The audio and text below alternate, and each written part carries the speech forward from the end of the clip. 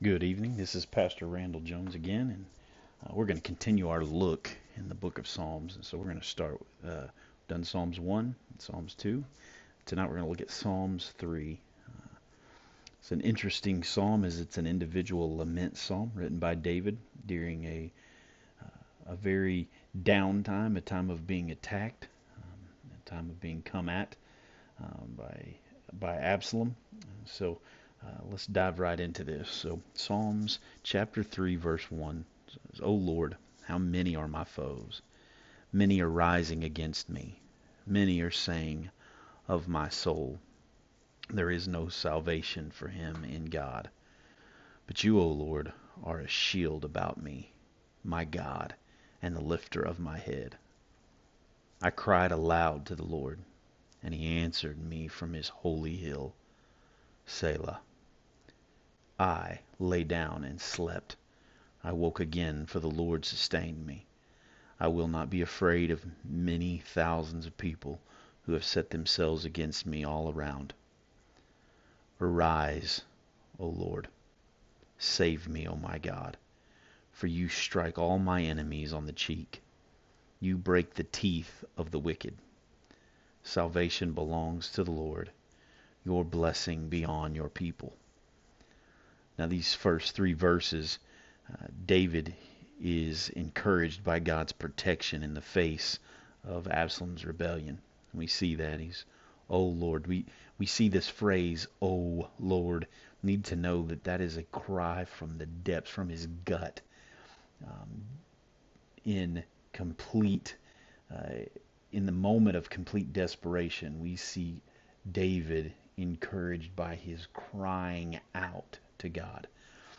And we need to recognize the power and what that means even for us. As David says, "Oh Lord, how many are my foes?" And he's giving this like, look at all the people who are coming against me. And many are rising against me, he says. Verse 2, many are saying of my soul, there is no salvation for him in God. Now, he's continues just saying, look, people are telling me there's no way out. I can't be saved from this. Um, and then there's the but in verse 3.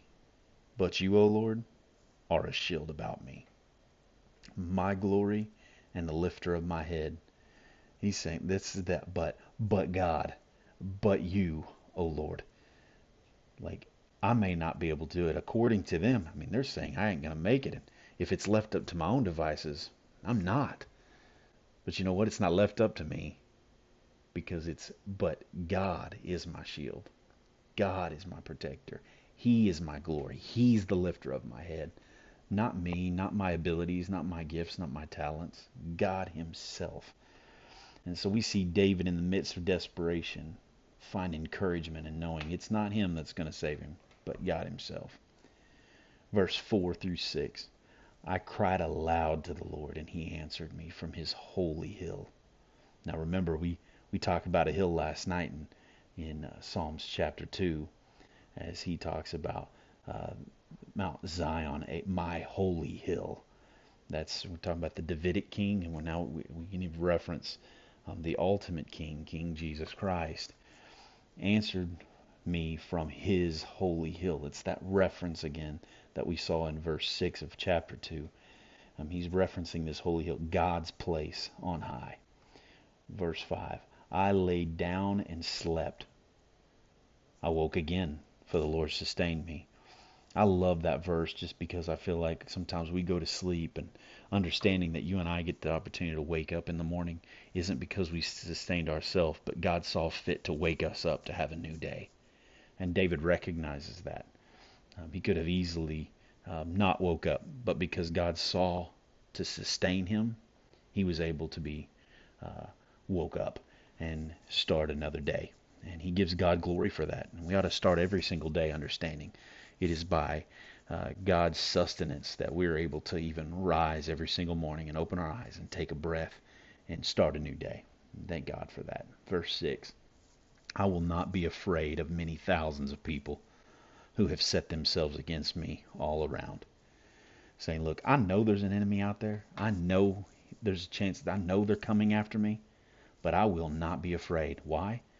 Well, go back to verse 3, because, but you, O Lord, are my shield. You are about me. You are my glory and the lifter of my head. I'm not afraid. We can recognize the problem. David recognizes there's an issue. He recognizes there's an attack.